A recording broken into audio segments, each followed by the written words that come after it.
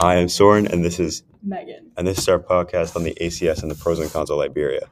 For starters, I'm going to give some background on Liberia. It's a country in Africa, and it was once used as a kind of paradise for people of color, and it was kind of used as like a shortcut to ending slavery because the U.S. took it over. It was going to use it to send free people of color there, so they wouldn't have to live under the racism and all and all the prejudice that there was in America.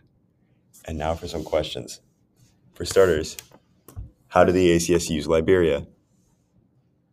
It signed me out. What the fuck? Megan. No, I'm dead serious. It signed me out of the dog. Just edit that. Stop it. Yeah, I'm going to do it.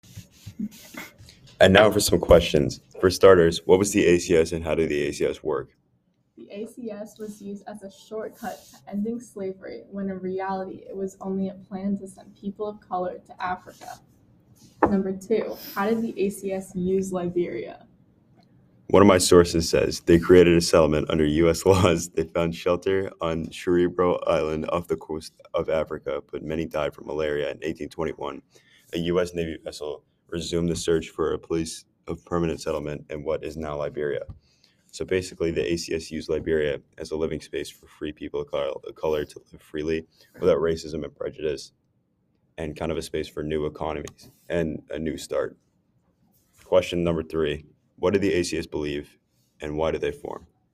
The ACS believed people of color should have a fresh start in Liberia. Who was involved in the ACS?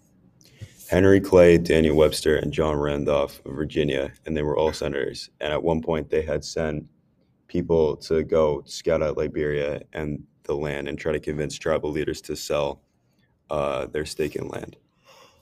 How did the ACS incentivize African Americans to move to Liberia? In 1818, the Society sent 2 representatives to West Africa to find a suitable location for the colony, but they were unable to persuade local tribal leaders to sell any territory. They used qualities like water and food in addition to $13,500 in investments each week. Who was the first governor of Liberia? The first governor of Liberia was Joseph Jenkins Roberts, who became the first black governor under the ACS in 1841. What are the pros and cons of creating Liberia as a colony? Some of the pros are that it's safer for African Americans and it creates more of a community, but the cons are that there are less resources and it's more isolated. Okay, and so for kind of a closer, we're just going to do some reflections.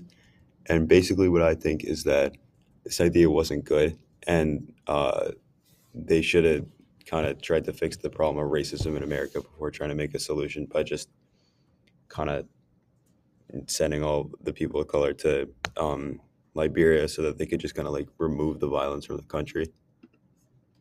Megan, do you have any thoughts? I think that the ACS was telling people that they were trying to make life better for people of color, but in reality, they just wanted them out of the U.S. I agree.